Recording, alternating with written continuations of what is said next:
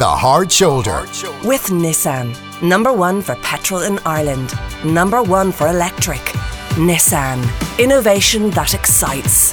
This is News Talk. And Sinead Ryan joins me now, consumer guru and presenter of The Home Show. Hi, Sinead. Hi, Shane. How are you? We can all do with you today, because when it comes to bank fees, we certainly could do with some advice. We have depressing news from the central bank, all to do with our apathy when it comes to the enormous charges and fees. It seems like we're being fleeced by banks, many of whom indeed have been bailed out by all of us, the Irish people. Our reward is extra charges, massive costs and fees just to mind our own money. The central bank regulator found that current account switching levels hit their lowest point in 5 years. So Sinead, thinking about this, I haven't changed my bank provider since I was in primary school. I'm probably one of those offenders. You probably still have your communion money in it, a bit like Ivan. Absolutely, yeah. Made his communion. But we don't change bank for some reason. No, we don't. We're terrible. And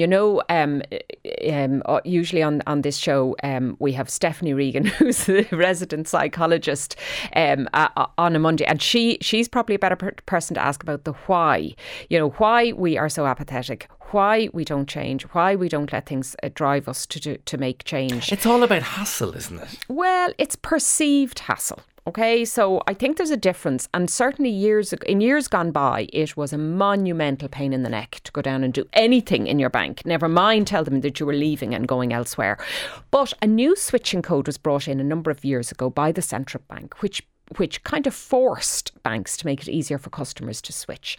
And the good news about the switching, people who do switch, although they're in very, very low numbers, is that 99% of all switches are done within the 10-day guidelines. Now, that's everything transferred from Bank A to Bank B, because it is your bank's responsibility to make sure your direct debits are moved, your standing orders are moved, the money gets paid to the right people at the right time. The only thing you really should have to do is to tell your employer you've moved banks, so that they know where to pay you. Can we take a step back though? Why should we be thinking about changing bank? What's wrong with our bank we're with? Well, you see, there might be nothing wrong with it, but if everybody takes the view that they're not going to shop around, you take any other market, motor insurance or electricity, if nobody ever moved anywhere, well, what would be the incentive for any organisation to bring down charges or look at customer service or try to improve their offering? So banks, like many companies, rely on apathy. They absolutely do. And there's no kind of coincidence in the fact you were talking there about your communion, about when you were a child. There is no coincidence in the fact that banks reserve their best interest rates on deposits for children.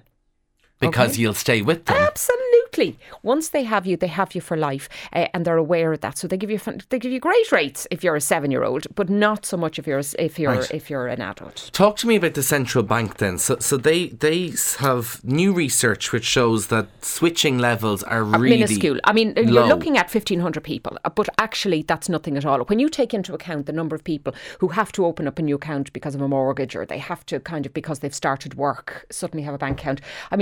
That's pretty much going to account for all those people. But when you think about over 31 billion euros is held in over 5 million current accounts in Ireland. That's massive lobbying power. And it's only by switching that banks will start bringing down those charges. Now, it is beginning to happen, and I'll tell you where it's happening. It's not with the mainstream banks. It's with the e-banks. So the likes of N26, Revolut, online banks, which I've never heard of any of these. They're massive disruptors.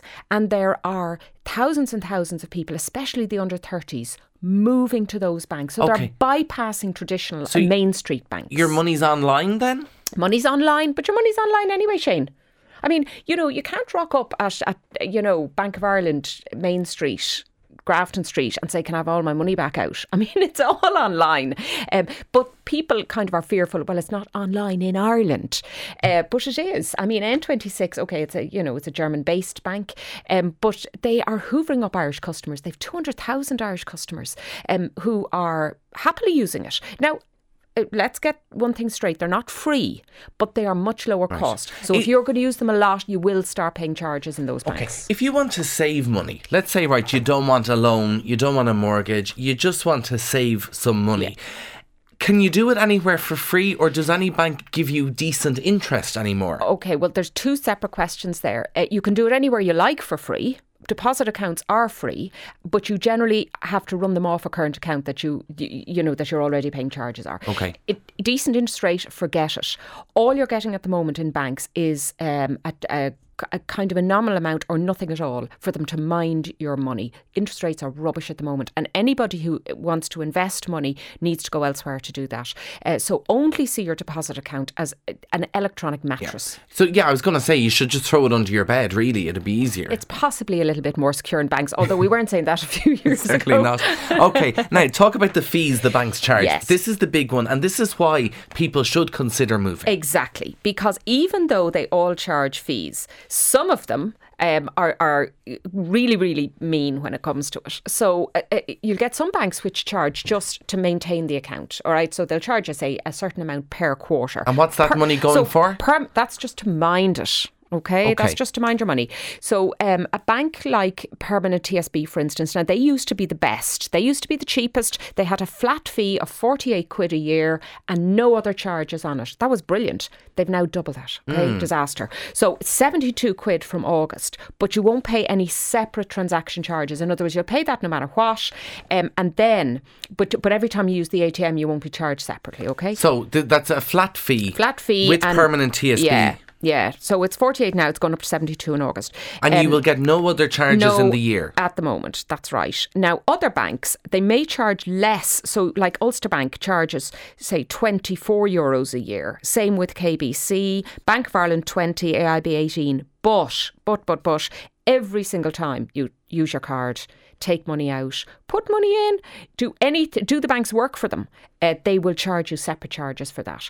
The only one that will waive the fees, and it is worthwhile considering them, is KBC. They are really trying hard to get current account customers at the moment.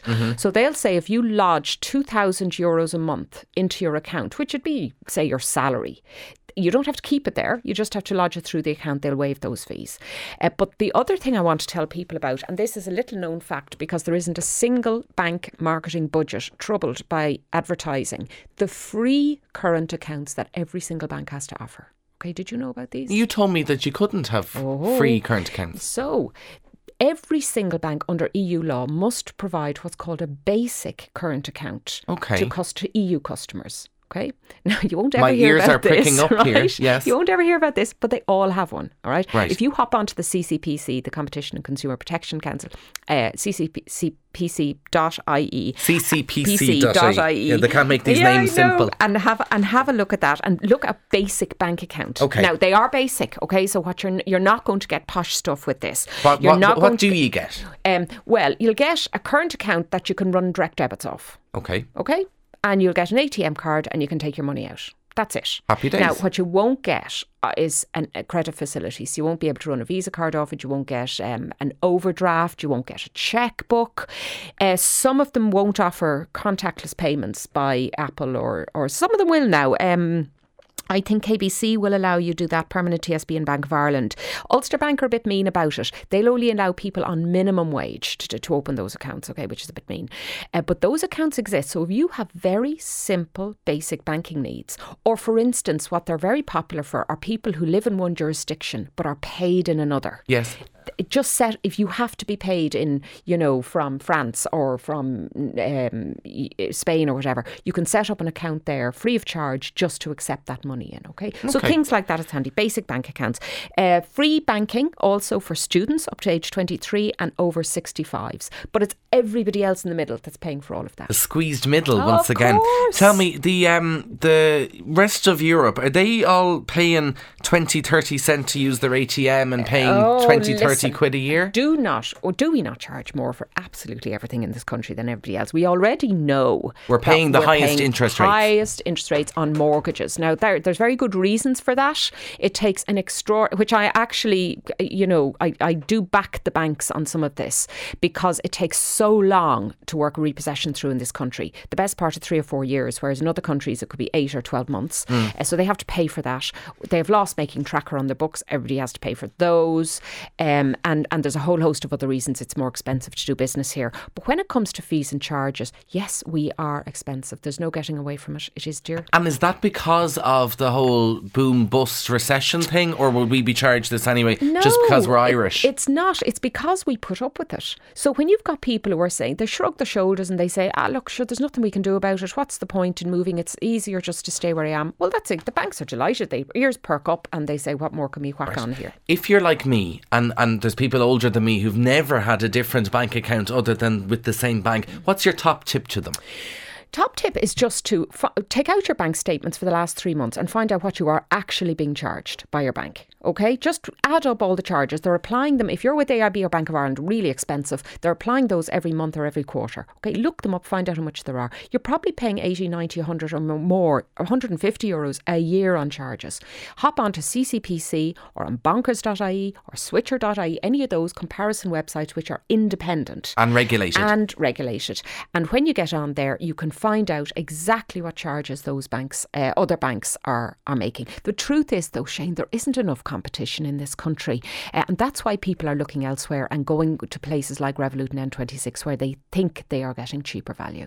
Okay, well, Sinead, thank you very much. And always remember, we are the ones who bailed out half of these banks as well. Sinead, good to talk to you as always. Sinead Ryan there, who of course is presenter of the Home Show here on News Talk and our resident consumer guru.